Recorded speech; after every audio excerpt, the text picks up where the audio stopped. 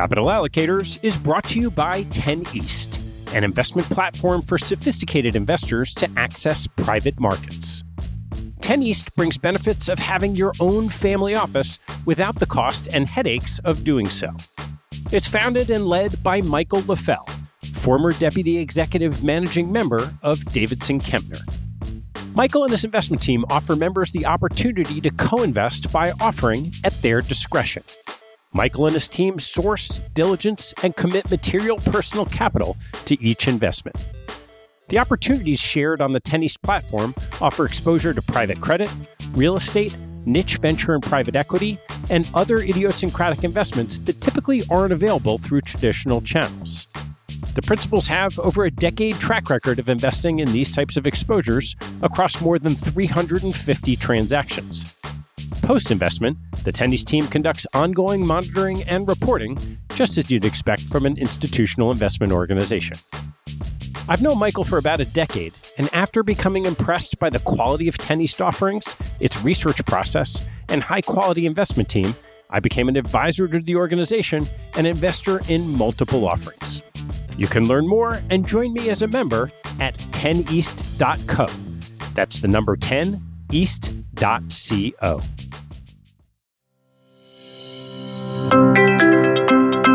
Last year, we shared a mini-series called Crypto for Institutions to cover the basics of the rapidly evolving ecosystem from an investor's perspective. Through conversations with Eric Peters at One River, Michael Sonnenschein from Grayscale, Seth Jins from CoinFund, and Ari Paul from Block Tower, we covered the case for Bitcoin, a path to access, investing beyond Bitcoin, and trading strategies. Over the next 3 weeks, we'll dive in a little deeper with Crypto for Institutions 2. This 6-part mini-series explores where we are today in the rapidly evolving world of crypto and blockchains. We'll share conversations with the leading allocator to the space, 4 top managers, and a key service provider. The mini-series is strategic in nature, allowing us to learn without requiring technical lingo and expertise. For those interested in a more technical exploration, I'd encourage you to listen to Web3 with A16Z, Colossus's Web3 Breakdowns, and the Pump Podcast.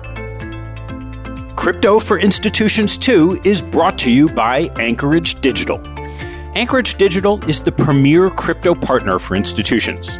It offers custody, trading, financing, staking, governance, and the first federally chartered digital asset bank, all with unparalleled security. With support for a wide variety of digital assets, Anchorage is trusted by hedge funds, venture capital firms, banks, family offices, fintechs, treasuries, and asset managers. Learn more at anchorage.com/cap. That's anchorage.com/CAP.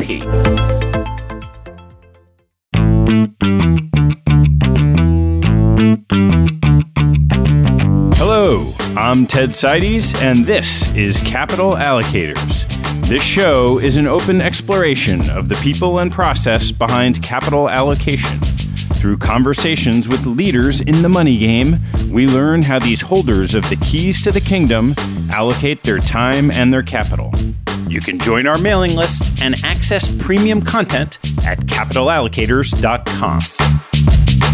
All opinions expressed by Ted and podcast guests are solely their own opinions and do not reflect the opinion of Capital Allocators or their firms. This podcast is for informational purposes only and should not be relied upon as a basis for investment decisions. Clients of Capital Allocators or podcast guests may maintain positions in securities discussed on this podcast.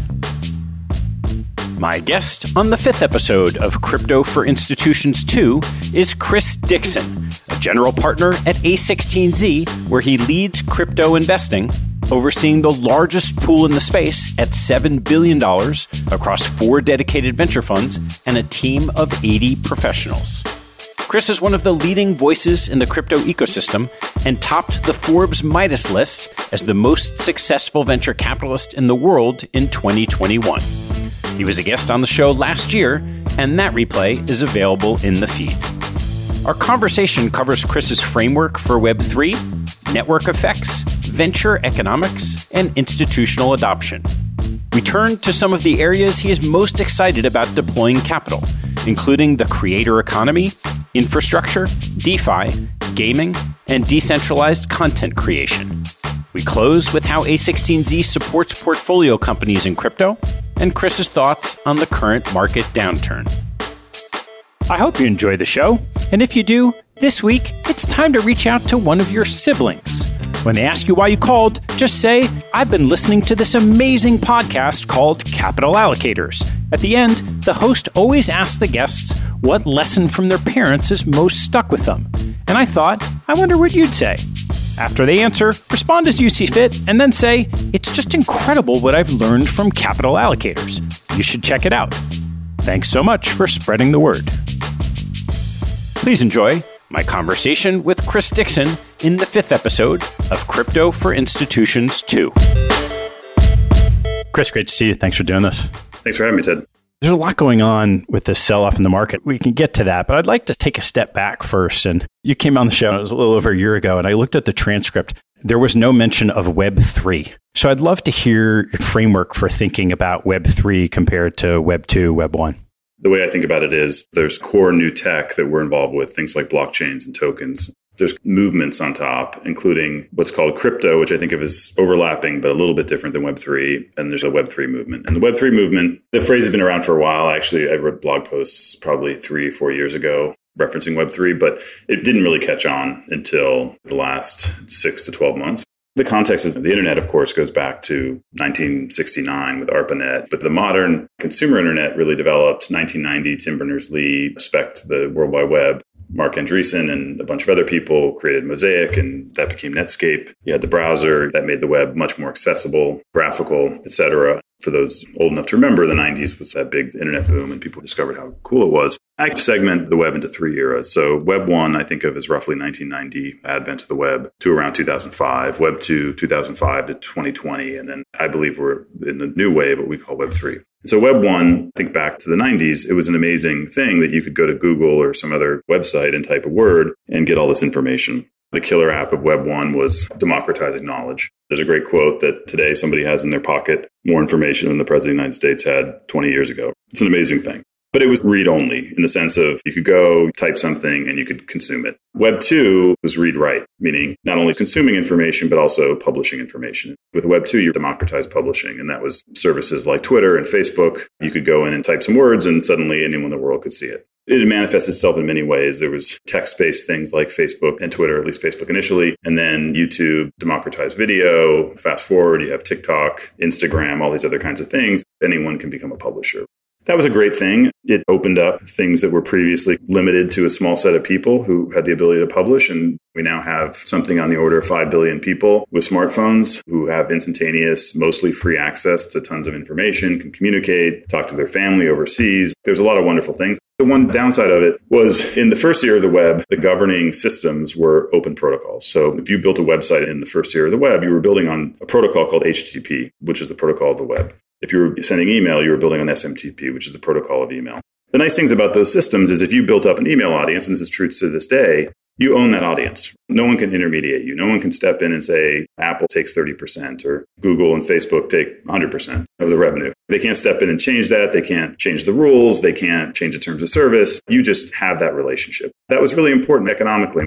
In the same way that you're more likely to invest in a country that has a predictable rule of law, that you know if you build a business, you own that business, as opposed to, let's say, a dictatorship where they might seize your assets. The fact that you could build on these open protocols in Web 1 encouraged tons and tons of investment, entrepreneurship, et cetera. So the one downside with Web 2 was that basically the Web 1 protocols couldn't keep up in terms of the functionality people wanted. They wanted to have a simple name and a follow graph and all these other kinds of advanced features that Web 2 offered. These companies stepped in. They provided that service. And at first, I think that was a good thing. But in tech, the way that you accrue power is through network effects. The effect of when you build a network, the more users you have, the more valuable it gets. Basically, in Web 2, the network effects accrue to a set of companies. That has led to an extreme consolidation of power and money on the internet today. You have 5, maybe 10 companies that essentially control the internet. You still have open protocols like the web and email, but they've been diminished in their influence and power. So what Web3 is a new movement that involves new technology, including blockchains and tokens. We call it read, write, own. You get the reading ability of Web 1, the writing ability, the democratizing of publishing of Web 2. But then you also have this new ability for the users and the developers and the creative people who build these networks to actually own the network, to control the networks, and to have the upside of the economics of those networks. You had these early examples of systems like Ethereum. Think of Ethereum as a global computer. Anyone can access it. Anyone can write code for it. The code that you write has different properties that previous computers didn't have. It's really just owned by a community. There are some people that help create it, but they don't own it anymore. They don't control it. What we're seeing now and what we're investing in is a whole new wave of services, including social networks, marketplaces, all the things you've seen in the previous eras of the web. But this time, instead of being owned by a company, they're owned by a community. The goal of Web3 is to get the best of both worlds, to get the democratized open protocols of Web 1 and the advanced functionality that we've come to love, mobile apps, fast user experience, everything else from Web 2, and combine those. It's accelerated in the last year. I'm a venture capitalist. I invest in entrepreneurs. I don't actually build products. I invest in people that build products. And so we depend on having great entrepreneurs enter the space. And one of the really exciting things for me is that it's been this really big wave of new talent entering the space. When I talk to friends who aren't even into crypto and Web3 technology investors, they'll tell me something on the order of 50% or more of the entrepreneurs that come to them are doing Web3. So it's really hitting critical mass and scale, and it's a really exciting time. You mentioned in this consolidation of power in Web 2, the power of the network effects. As these protocols, these projects get built into Web 3, how do you think about the stickiness of those existing network effects in how difficult it might be to create new networks in Web 3? New technology trends don't come in a vacuum. You have a lot of incumbent power and other kinds of forces, which makes it complex. And you just take something like Twitter. So I've been on Twitter, I think, 15 years and built up a pretty big audience. And I can't leave Twitter. If I leave Twitter, I lose my audience. I can't go and switch off. In the way that, for example, with email, if I don't like Substack or I don't like some other email service provider, I can take my list with me. I can take my followers with me. If I don't like my web hosting provider, I can switch web hosting providers just by switching my DNS name. And I take all of my inbound links and Google SEO and everything else with me. With Twitter, I can't. And so you're right. It's very sticky. A couple of things here. One is there's a venture phrase, greenfield, brownfield. Greenfield means you're going after a new market. Brownfield, you're going after an existing market. Probably a lot of the opportunity will be in greenfield. So there'll be a whole new set of networks that haven't been created before, which now we have a choice. It's a new way to create them. We can create them in the Web 2 way or the Web 3 way. That's probably the most fertile ground for the Web 3 opportunity. Instead of trying to recreate the last set of networks, there will be a new set of networks. What's the point of the internet? Why do we as humans care about the internet? For the most part, what matters on the internet are networks. You look at your phone and you look at the apps you use, the vast majority of them, whether they're social networks, payment networks, marketplaces like eBay and Amazon, they're networks. They connect various people, disparate parties that otherwise might not connect, dating networks, whatever it might be. The point of the internet is networks. I think of it as we probably have 20, maybe 100, if you count smaller ones, scaled networks on the internet. There should be many, many more. There should be thousands of networks. Now that we have a new technique for creating these networks, all that said, we're still going to try our best and make investments in people taking on the incumbents. They have a lot of really big weaknesses. And specifically, the big weakness of the social media incumbents is on the creator side. Talking to someone last night at an event who's a YouTuber, and they said they got 1 million views and they made $17. YouTube, by the way, is the most generous. Twitter and Facebook have $0 revenue share. Instagram is $0. So Instagram makes all their money on advertising. They pay $0 out to the creators. This is a very good trick they pulled off. I think it was a bit of a bait and switch. If you talk to a lot of creators, the very common experience is they'll go on, they'll create an organic reach, meaning they'll get free users, people following them. The intermediaries will throttle their organic reach deliberately and make them pay to get back to that same reach. That's 80% of the, quote, machine learning people at Google and Facebook. This is what they do. They go and they play games and throttle and basically try to extract all the money from the creative people. I think that's the soft underbelly of these companies, is that they have been so extractive. They don't create content. They depend on content creators, and they depend on content creators who I think they've mistreated. I think they're vulnerable. We're going to create a new set of social networks. We've invested in a bunch just recently where instead of the creators getting 0%, they get 98%. And we think that those can still be great businesses with a very small take rate because they can be very big. They don't have to have nearly as many people writing machine learning algorithms to extract money and doing all these kinds of tricks that these companies do.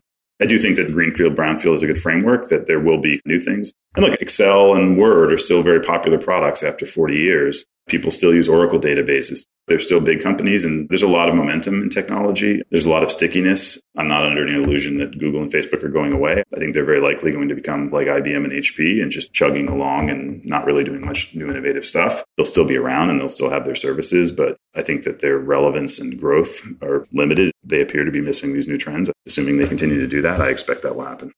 As a venture capitalist in the space, Web3, where you're broadly sharing the economics with the creators or with the people that are developing protocols, depending on the space, how do you think about your return profile as an investor, knowing that you're not trying to extract all the economics the way that the Web2 companies have?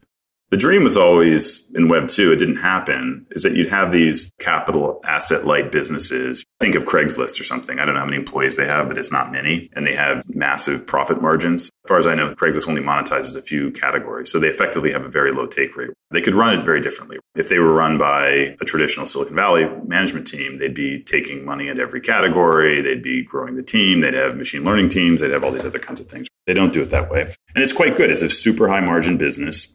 It's a different model. Like if you just go look at S1s of these tech companies, the vast majority, whether they're consumer or enterprise, are probably spending more on sales and marketing than their total revenue. In blockchain Web3, there's been very, very few cases of people spending significant money on customer acquisition. One of the exciting things with Web3 is that the users, because they have tokens, because they have ownership, they become evangelists for these systems. Generally, tech markets can be very big and probably will continue to get bigger. Just going back to the 2000s, if you told even the most bullish people that Facebook would be as big as it is today, I think they would think you were crazy. I just have a fundamental faith that tech markets can be very big. And two, I think there's a different model to run, which is a much lighter OpEx model with much lower sales and marketing costs, much lower headcount, passing those savings back to the users through a lower take rate.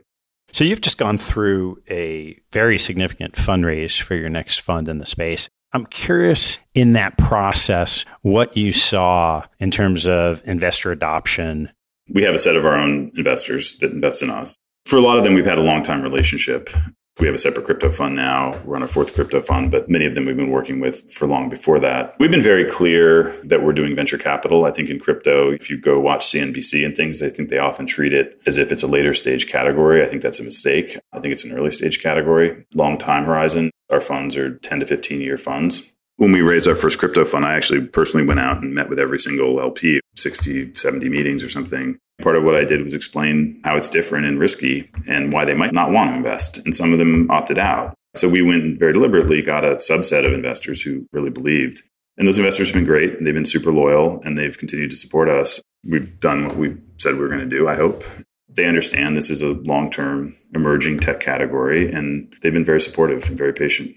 So how about beyond your investor base? What are you seeing in terms of retail and institutional adoption of everything from Bitcoin to different protocols and projects? That's like a theme, especially among the Bitcoiners, which I'm not really part of that community. There's a lot of talk about we need to get institutions to adopt. I don't really think about that much. I think of it as we need to build great products used by billions of people. And then I just assume the institutions will follow. The institutions are going to go where the growth and the money is, frankly. That's what comes first. So I feel like people are putting the cart before the horse when they talk about institutional adoption at this point. I'm not sure institutions should be adopting like venture capitalists, entrepreneurs, but to me, it's very much in that realm. Like Web 2 was in the 2000s. Didn't really see a role at that point for a big bank or something. I think they should come in later when these are later stage companies and need more advanced financial engineering and other kinds of things that those institutions provide. How do you think about the scale of what you now have to put to work in the space and the opportunities you're seeing? We just raised a $4.5 billion new fund. The crypto market has dropped in half basically in the last few weeks, but it's worth about $1 trillion. When I started the crypto fund and decided to spend my life on it, what I believed was that there were going to be 10 plus really important crypto projects that would be at the scale of tech incumbents or something like this, that kind of broad scale. We're very much in the elephant hunting business, not in the rabbit hunting business. Generally, what we own, contrary to Jack Dorsey and others saying that we own Web3, we generally own sub 5% of most of these networks. But my model, if we can do that and get some of the big ones, that we can get a very good return on even a big fund. I'd love to talk about some of the themes you're looking at over the next couple of years. You touched on decentralized social media and effectively creator monetization. What are the particular areas within that you've gotten excited about? So I'll give a couple examples. On the creator monetization side, music's a very interesting category. We have a couple of investments there, Sound XYZ, Royal. Music's very interesting because if you look at all the different creative categories, music, gaming, podcasting, writing, a whole bunch of other categories, music's one where the enthusiasm of the audiences is very high. People love music. People feel a strong affinity for musicians. They feel a real sense of community among people that are fans, especially emerging bands and things like this. On the flip side, music is very badly monetized, at least on the internet, for most musicians. Like a lot of them will tell you they make most of their money touring with merchandise. And they make most of their money that way because that's where there's fewer intermediaries, right? They can sell a t-shirt directly. Online, they have to go through internet streaming providers and labels and all these layers that take so much of the money.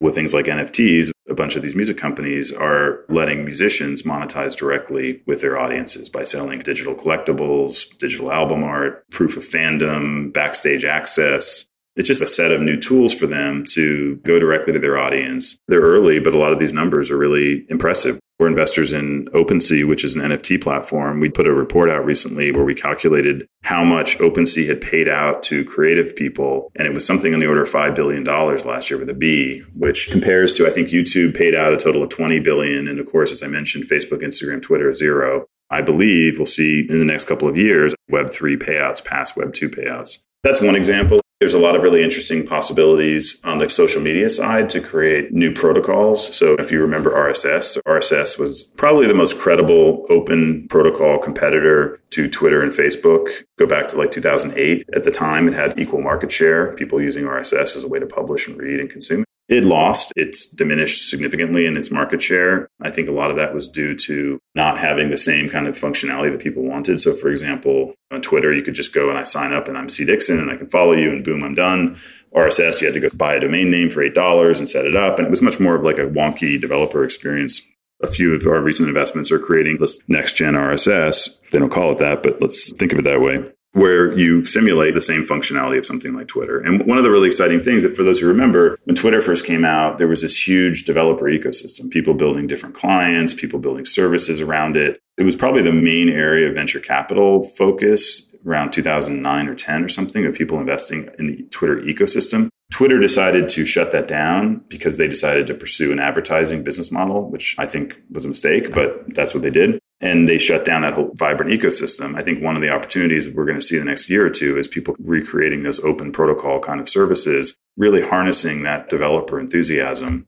There's really two ways tech products get popular. One analogy I like to use is Wikipedia. So Wikipedia came out, I think it was 2001. At the time, there were very popular alternative encyclopedias. So I think the most popular was Encarta, which was created by Microsoft. And if you went to Encarta, you looked up a giraffe, you'd see a beautiful picture of a giraffe and maybe something written by a giraffe scholar, and it's all very proper and thoughtful. And you went to Wikipedia and it was a shit show of people arguing and fighting and everything else. But what Wikipedia did was that they got this hardcore, enthusiastic core contributor set. And if you look at the numbers, around 2003-04, the quality started getting better and better. It started sort of hockey sticking, exponential growth in terms of users and contributors. Fast forward, I think Encarta shut down in 2007. Today, Wikipedia, I think everyone agrees, is an incredible resource. A couple interesting points there. Wikipedia really only has something on the order of 20,000 people. You don't need that many. Now, of course, 20,000 people, how many people did Encarta have? They probably had a couple hundred or something. I don't know what a typical encyclopedia company has. So even if you just get what's a small number on the internet, like 20,000, you can have one of the de facto biggest companies in the world. That shows the power of that. Open source software is still an undertold story in the world. 99% of the software that your listeners are interacting with on a daily basis is open source software. Open source software was a radical left-wing political movement in the 80s, Richard Stallman at MIT. It then morphed, and a lot of people dismissed it in the same way they dismiss crypto today. It morphed into a technology movement in the 90s with Linux and service systems like that. And then in the 2000s really grew. And today it's 99% of the software. Most of the software on your iPhone, almost all the software on your Android, all back-end software is open source software. The same kind of thing. It's this power of the crowd. It's the power of the community. And so one of the things I'm really excited about with Web3 social networks is being able to tap into that crowd energy, the crowd of developers, the crowd of creators. And I think we're going to have a really interesting time now in the next couple of years. And I've been talking about these ideas forever, but one thing I'm really excited about is now we finally have great entrepreneurs pursuing it. And I think we're going to see some real results. In both those examples, music, tokenization, and ways of paying creators, and then the decentralized social media, you can imagine both of those being at some point in time a natural monopoly or a natural oligopoly, where on the music side, whoever figures out how to deliver this to creators the best way should be the ecosystem that derives most of the creators, most of the talent. They can move easily. Both from a venture capital perspective and then an ecosystem perspective, there's the concept of decentralization, but then there's also power that gets ultimately concentrated, like any industry, in the hands of a few networks. Curious how you think about that, like in the end game. Power in tech is network effects, almost always. Occasionally you have scale effects, brand effects, but generally it's network effects. The key question is, where do the network effects accrue? In Web 1, you had big services around email and Hotmail. And the reason Hotmail never got that much power is they didn't accrue the network effects. You didn't get dependent on Hotmail. You could leave Hotmail. You could leave Hotmail and still be able to email people because they didn't control the network. The network was owned by a community. To me, that's the key distinction. In the case of Web3, the network is owned by the community. Yet, I think you'll have big services. We'll hopefully invest in some of them, but they won't have the dominant network effects that lock you in. And users will have a choice. Users can exit.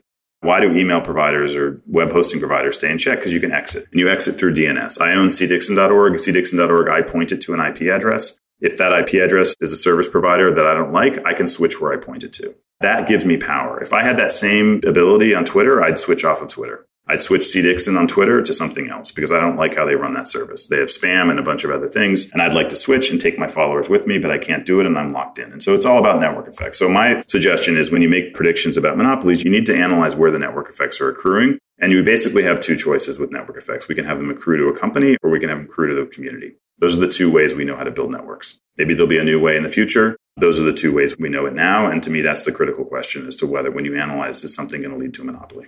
What are some of the other themes you're excited about on the investing side? I would say first and foremost, one thing I've learned in venture capital, for better or worse, is it's fundamentally a talent business. Like we invest in people. And so someone will come in and have some new idea we've never thought of in a category we never thought of, and we'll invest if they're great. I'll talk about themes, but I just want to mention that the first thing we'd like to do is throw out our themes and invest in great people. In our practice, we break it into multiple categories. We have a very active infrastructure practice. The way I look at the history of computing, you have two layers of activity. You have the infrastructure layer and the application layer. Just to give you an example, let's take smartphones. I was sick for a week and I was watching old movies. Lethal Weapon, Mel Gibson. It was great. It was funny because they had these giant cell phones with these huge boxes they were carrying around.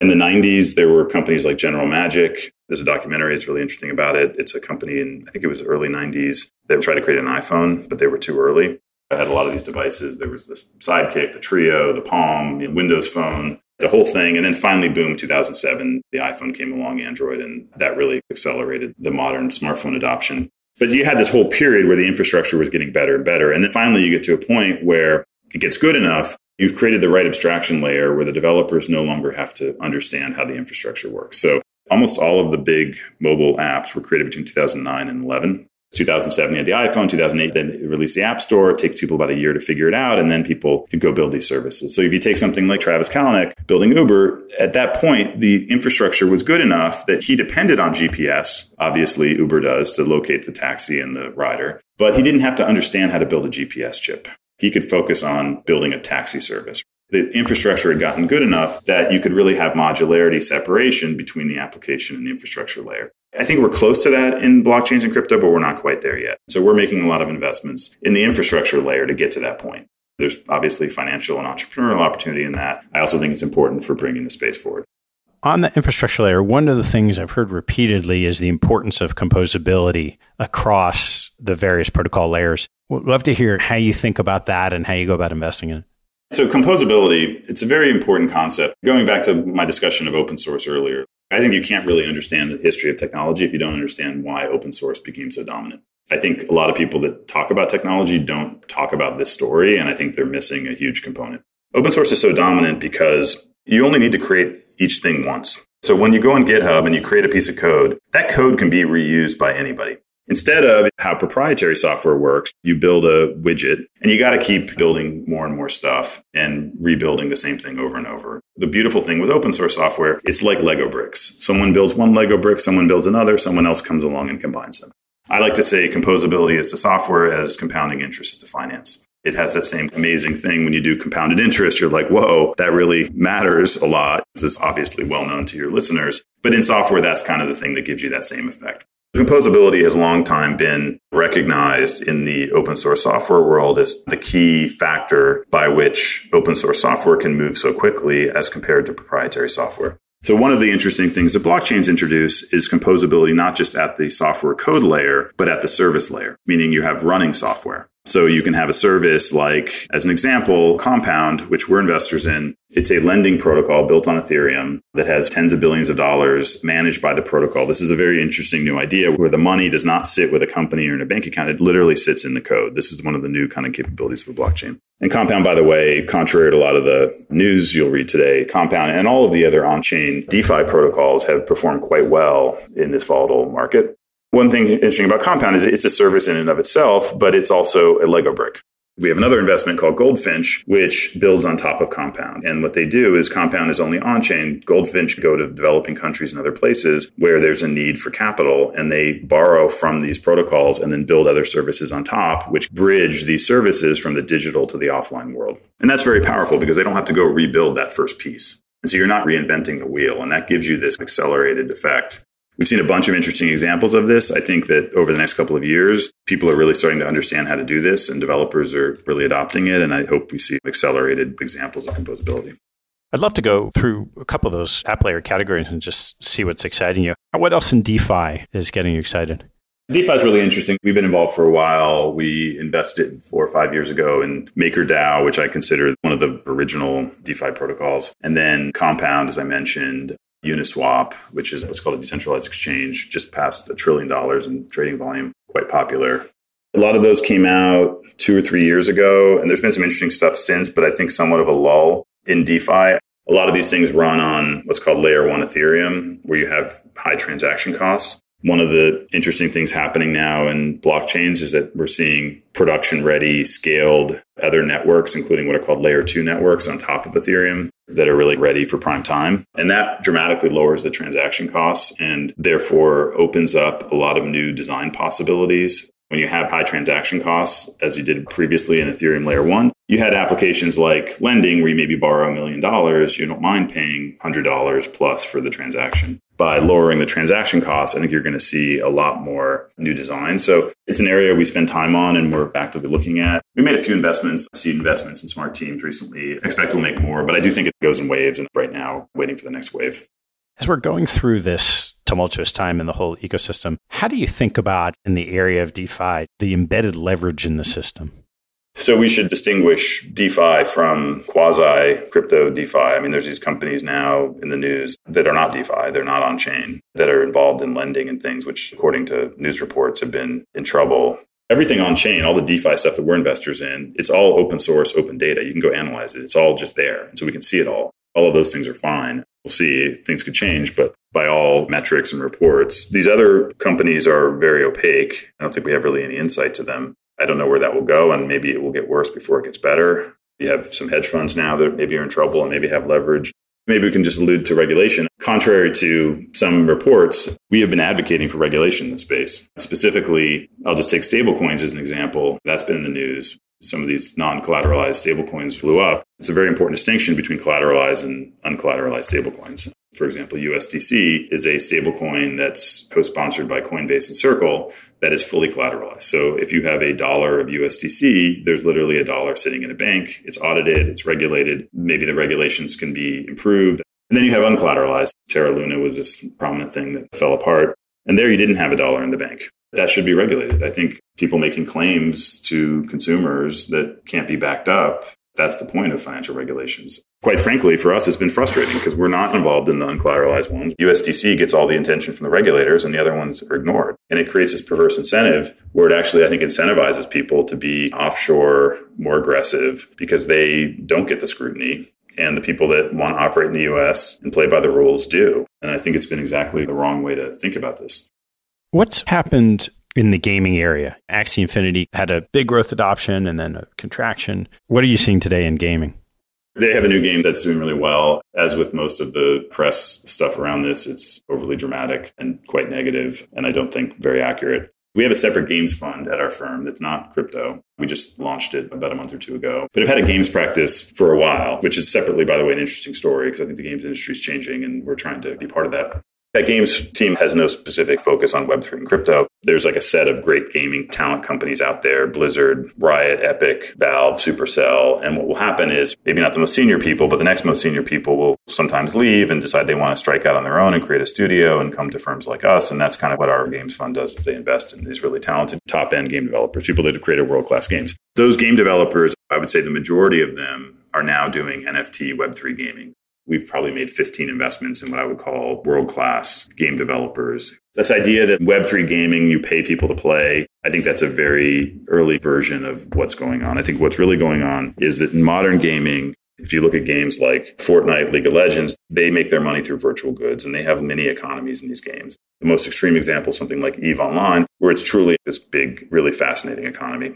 And the idea, in my mind, in Web3 gaming is today, in these economies, you can't take your money out. You're kind of locked into the game, and all of the profits go to the corporation that sponsored the game. So imagine instead an economy that's much more fluid, where you can take your money out, and where the company takes a tax. I think in Axie it's 5%. But the goal of the game will be to create this giant economy and grow that economy and let it permeate the internet and interoperate with other games and be part of this fabric of this larger, quote, metaverse. Take a tax on it. They're for-profit companies, but the tax doesn't need to be 100%. And that's where it is today. I think the current designs are very limited in how they think about it. They're much richer designs where the users can benefit and can have this fabric of games interoperating. As the internet becomes more and more important, if 20 years ago you told people people were making a living, making videos online and tweeting, it would sound crazy. I think that trend will only increase, and there'll be more and more people who earn a living digitally. And I think creating spaceships in EVE Online and selling goods and creating worlds and doing all sorts of other creative activities, for example, in a gaming universe, will be a really interesting source of income for a lot of people in the future. At the programming level, the concept of being able to take whatever virtual goods you have and move them from one game to the other isn't actually that hard to understand. How difficult and how far away is that from being able to be programmed so that, as you said, someone who doesn't understand what the technology is can just seamlessly play these games and move around their virtual goods? I think it's less of a programming. I think the programming is there today. NFTs are a pretty simple programming standard that's relatively easy to bring from one game to another. I think a lot of it is more questions that need to be worked out on the design side and the standard side. So if I have an elven magical sword in one game, what does it mean to take it to another game? How does it behave? Are the attributes the same? Are the visuals the same? What are the incentives for the user to do that? What are the incentives for the games to interoperate like that? Those are the more interesting questions. And I think there's two ways to look at that. One is, wow, this is hard and we haven't figured it out. The other is opportunity shows up wearing overalls. It's a really exciting thing to figure out. That's where the most creative games people are self-filtering into this. And they're saying, wow, this is fun. I don't want to create another cut the rope, the 18,000th puzzle game on the iPhone. I want to invent new design patterns. It's the frontier. So the opposite of backing some of these great creatives is, you mentioned the notion of decentralized content and story creation. What's happening in that area? Yeah, we've made a couple of investments there. I'm very excited about this. There's a blog post on our website created by a friend of ours called Fantasy Hollywood, which first inspired me. If you think about fan communities on the internet, websites like Wattpad with fan fiction, or you go on Reddit and you read Star Wars communities or Harry Potter communities, people are very, very passionate about these. They create new stories, they argue, they vote on canons. The idea I find fascinating and I'm very excited about is, imagine if the next Harry Potter was actually created by an internet community. And that internet community not only created it, but actually owned it, both economically and in terms of control. They could decide on the canon. They could fork the canon. They could create new characters. And they, in some way, participate in the economics of it. If it's very successful, if there's a movie license, whatever it might be, they get to participate in that. So to me, that is what I was talking about earlier, the development of the internet and things like Wikipedia. This, to me, takes it all to a next level. Wikipedia is fun and everything else, but they still have that banner every year begging for money. They have no economic engine. So what if you combine all of that enthusiasm and energy that people have already demonstrated for all of these various creative communities and combine it with an economic engine that rewards them? I've been spending time in LA. The media world, people in Hollywood in general, I think, are very excited about Web3 for a couple of reasons. One, NFTs and selling emotion and digital objects is not at all strange to them in the way it is to Silicon Valley. People at Google and Facebook, in my experience, just don't get this stuff. Web2 entrepreneurs just scratching their heads and they say it's all scams and fraud. They just don't get it. People in Hollywood get it. It's not weird to them. They've been selling emotion and stories and everything else for 100 plus years. And number two, they don't like the current status quo. They don't like the intermediaries. They've suffered from it. And so the idea that you could create new things that go around those intermediaries is very exciting to them. So I think you'll see a lot more partnerships between the Web3 community and the media community. I think we're natural partners, and the idea of partnering with them and helping them bypass these gatekeepers is a really big opportunity.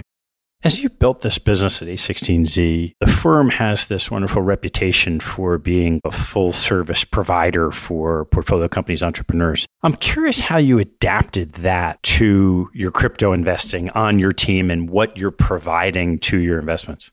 Before I joined in 2013. The firm started in 2009. And the major innovation of the firm, VCs had always promised to do more than provide capital, but they didn't really have the support system to actually deliver on that. They said, we're going to have a different model where we're going to take our money and our management fees and spend a lot of it on what we call our operating teams, which are teams that support our company. So that's always been the model of the firm. When we started the first crypto fund a few years ago, we had shared services with the rest of the firm and forked out the investment side. But what we found, though, was, to your point, that really the crypto Web3 entrepreneurs wanted different services. So we've actually now split things off. I mean, we're still formally part of the bigger firm and we have economic relationships. But from an operational point of view, we're a completely independent team. We have 80 people on the crypto team. 13 are on the investment team. Then there's some set of back office and support, and then 50 or so on our operating teams. Soon to have 10 people on our talent team. Talent is executive and engineering and design recruiting. And we do everything from sourcing to recruiting to placing. This is just a hugely high demand thing in our portfolio. We have an engineering team that's contributing to open source projects, that's helping our companies with coding problems. We have a 6 or 7 person security team. That's a big topic in this space. So we have manual code auditing to find bugs. We're starting now a formal verification program. That's a thing to write software to go find security vulnerabilities. We have a 10 plus person marketing comms team that we're growing. We just launched our first Web3 podcast, newsletter. We're going to do a whole lot more there. We started a research team. We hired this amazing guy, Tim Roughgarden, who's a professor of computer science at Columbia, who now is full-time with us, who's leading that effort, and just hired a whole bunch of other great professors. And we're going to be putting out research. All of that will be open source. We're trying to model it after the great research labs in the AI world, where they've pushed the field forward and published a lot of great work and done that in an open source way. We have a business development team.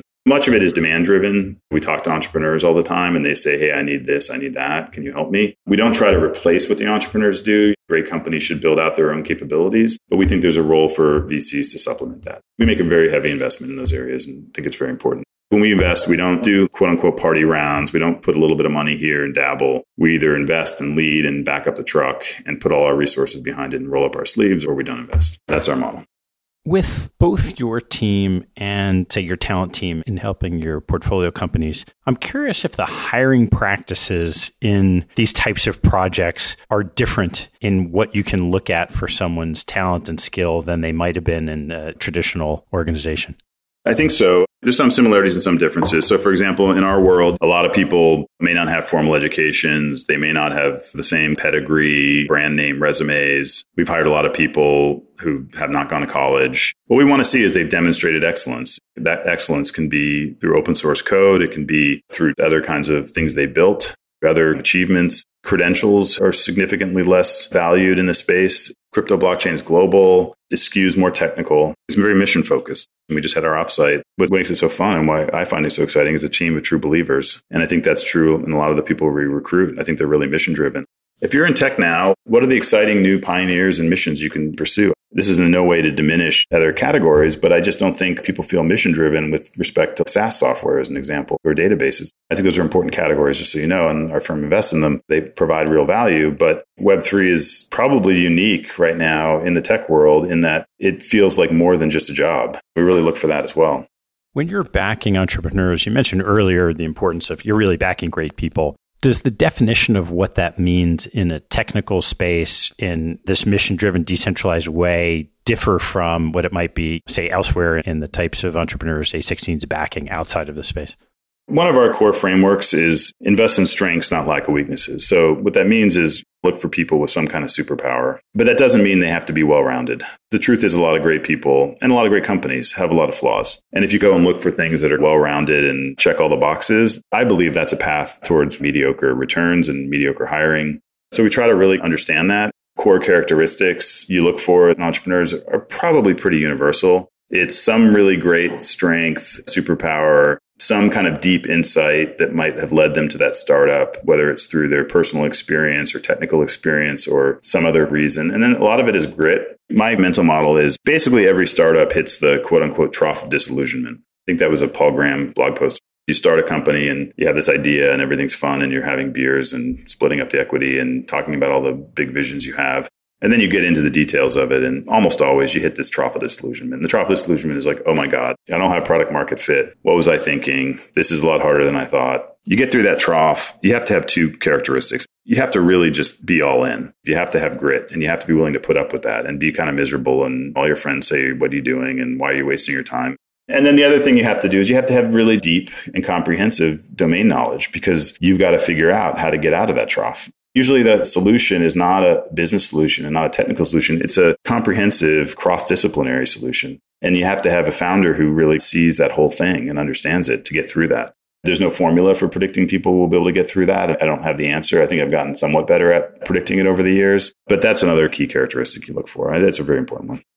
I'd love to turn a little bit to this market environment. We've talked in the past about the different crypto winters and the bull markets and what happens at different inflection points in market pricing, capital flow, technical development, and talent. Curious in this most recent sell-off, if you're seeing anything underneath that's changed in a material way.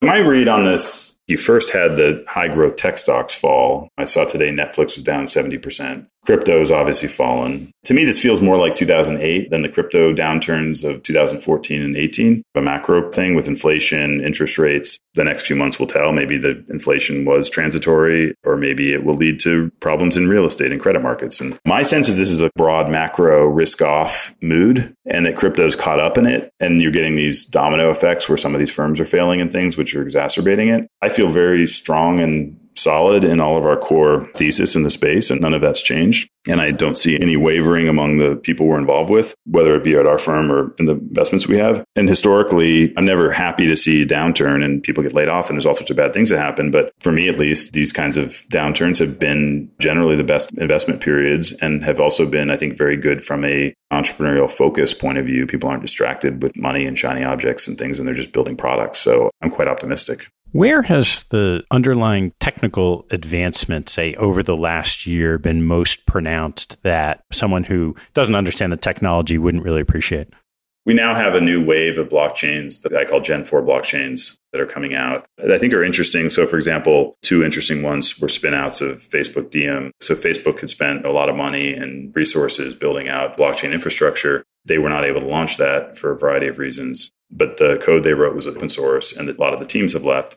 What they did in that process was that they recruited a lot of great, what I would call classically trained computer scientists who have deep knowledge in relevant areas like distributed systems, cryptography, et cetera. Those folks had the benefit of being able to study the history of the space and looking at the strengths and weaknesses of various systems in the past. They are now striking out on their own and creating a next generation infrastructure. This is a very common pattern. You saw it with PCs as an example. So PCs started off with hackers, and Steve Jobs and Wozniak were at the Homebrew Computer Club, and it was a bunch of tinkerers. And they did a great job. And some of them make it to the promised land, by the way. When I say Gen 4, I think the Gen 3 and Gen 2 blockchains, a lot of them will upgrade and be very important in the future. There is also sometimes an advantage to starting later, in the same way that you had Apple and the other tinkerers, but then you had Compaq and Dell and Microsoft and all these other people take the baton and run with it. I think you might see that here. If you look at just generally the history of technology, people mistakenly think of these things as laws of physics like Moore's law. People talk about as if magically there's this inevitable march towards being able to pack more transistors on chips. I think in reality, a lot of these performance improvements are really economically driven. Once the iPhone hit product market fit and sold 100 million units, they could go and do all this amazing advancements in chips and optics and everything else. I think you're seeing the same effect here. I think now that we're seeing an economic model that's working, you're now seeing a lot of investment in the underlying infrastructure, and you're getting this technology economic flywheel going. Is there anything in this particular downturn that concerns you differently than downturns of the past? The main thing I think about there is regulation. In the past, the space was too small. I think regulation is coming, and I think we want to help have a discussion about it at least. What I would like to see is an outcome that regulates away the bad behavior while allowing the good behavior, the innovation I'm discussing on this podcast, to continue, as opposed to the two other states, which is underregulated now, which I don't think is good either, or overregulated to the point where a lot of this innovation moves offshore. We believe very strongly that this innovation should be in the United States. Most of our companies are domiciled in the United States. We always recommend that. We want them to pay taxes. I mentioned Uniswap. I'm in New York right now. They're down the street in Soho. They have an office here and they pay taxes. And we had these debates in the 90s over encryption and all these other kinds of internet policies. I think they landed in a pretty good place.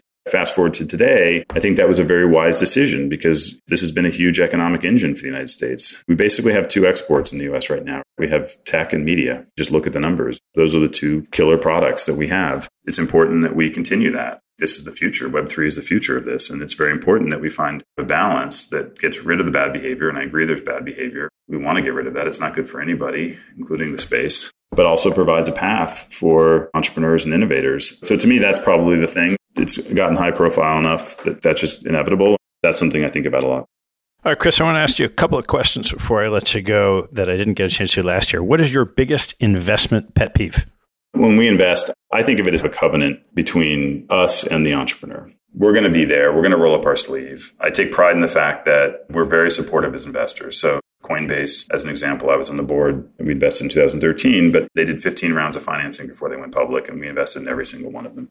Dapper Labs is a company that makes this popular product called Top Shot. But before Top Shot, they did, I think it was 6 rounds of financing, and we invested in all of them. So we see ourselves as very loyal, and we want that back from the entrepreneur. Our expectation, our hope is that there's a commitment both ways. We don't expect them to win or be successful, but we expect them to try really hard. A pet peeve would be entrepreneurs who just don't keep that covenant. Hey, I'm going to quit my startup and go take this cushy job. When we invest, that's kind of the only thing we expect. Certainly don't expect success. We just expect perseverance, I would say, and keeping that covenant. Which two people have had the biggest impact on your professional life?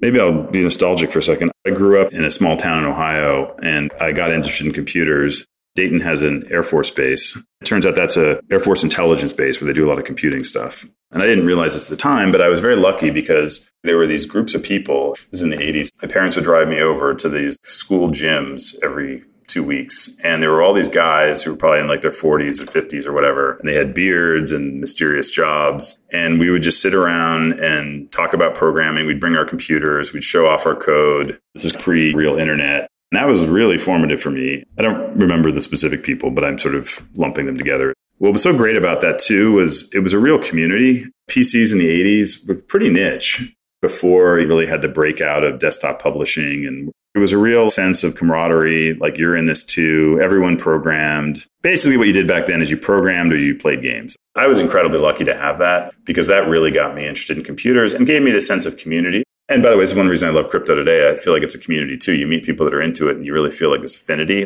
To me, a community is not when you look up to a leader like Steve Jobs. It's when you bump into somebody at a bar and they're interested in that topic and you actually feel an affinity. And that's how the PC felt back then. And that's how crypto feels today. I used to write letters. I wrote a letter to Apple. I basically said, look, I'm a 13-year-old and I have an Apple and I don't have any books on how to program. And I remember Alan Kay, who's a very famous computer scientist, literally wrote me a letter and sent me a giant box of books. That was the atmosphere back then. It was this really collaborative, small community and had this big influence on me. My whole career has been finding those communities. They could be the PC back then moved to open source software and the internet. And I think blockchains and crypto have picked up that cult-like community feel today. How about one more recently? I used to be an entrepreneur in the 2000s. I had a lot of entrepreneurs who helped me out. Someone like Ron Conway, for example, influential angel investor. He was just so great because I started my first company in 2004. And it was a consumer internet company, which was just really not a popular thing. It was very hard to raise money. I just met him and then he introduced me to a bunch of relevant experts. And I think they all said negative things and he still invested. And he helped me and he opened up this whole community and introduced me to people in Silicon Valley and just so supportive and helpful. And it didn't have any reason to be that I could tell. People at the firm, Mark and Ben, I joined the firm in 2013 and I think they had $1 billion fund, which at the time was a big deal. People saw it as too big. The venture world, 2013, it was sort of happening, but it wasn't anything like it was today in terms of scale. And I came in and I said, I want to do really cutting edge stuff like crypto, drones, AI, virtual reality. And I want to do it aggressively and invest a lot of money. And I came in guns blazing. Some worked out, some didn't, including things like I led our investment in Oculus, which was a large check and a hardware company. And 1 or 2 other firms on earth at the time would have both the financial resources and the will to do that kind of investing. That kicked off a lot of stuff I did later on. And that was important. As with anyone with a fairly long career, I had a ton of people that helped me along the way and gave me breaks, and I was very lucky. All right, Chris, last one. What's the biggest mistake you've made, and what did you learn from it? Generally, people who might be listening to this, who are interested in technology, if you have tech skills and you're in this world, they dramatically overestimate the risk of starting a company. And you'll see a lot of people who, I finished Stanford computer science and now I'm going to go work at Facebook for 4 years. And now I'm going to do this. I wrote a blog post years ago called Climbing the Wrong Hill. The idea was then you get stuck on it where you're at Facebook. There's always some carrot, some next step. You get the promotion. And it's very easy to get trapped on kind of a local optimum, as you say, in CS, like the wrong hill. And it's very hard because at some point too, especially as you get further in your career, you have to take a step back to try a different hill. You probably have to take a pay cut and a lowered title and everything else. When in fact, I think the optimal strategy, especially early in your career, is to experiment. It's to try different hills, to try one, to try another, to optimize for learning, to optimize for meeting great people. You are the sum of the people around you. You become some kind of amalgamation of the people around you. And I did this myself in my 20s. That's advice I would give is don't wait. A very simple heuristic is people will come to me, can you give me some career advice? I'm like, great, well, what do you want to do in 10 years? I want to be a founder. What are you doing now? I'm at McKinsey. How does McKinsey get you there? Well, I'll get 2 more years of training. No. Like just go do it. And maybe you fail the first time. But if you do it right, if you fail right and you surround yourself with the right people, you can often get another shot. Chris, always super interesting. Thanks so much for taking the time. All right. Thanks, Ted. I appreciate it. Thanks for listening to the show. If you like what you heard, hop on our website at capitalallocators.com, where you can access past shows, join our mailing list, and sign up for premium content. Have a good one, and see you next time.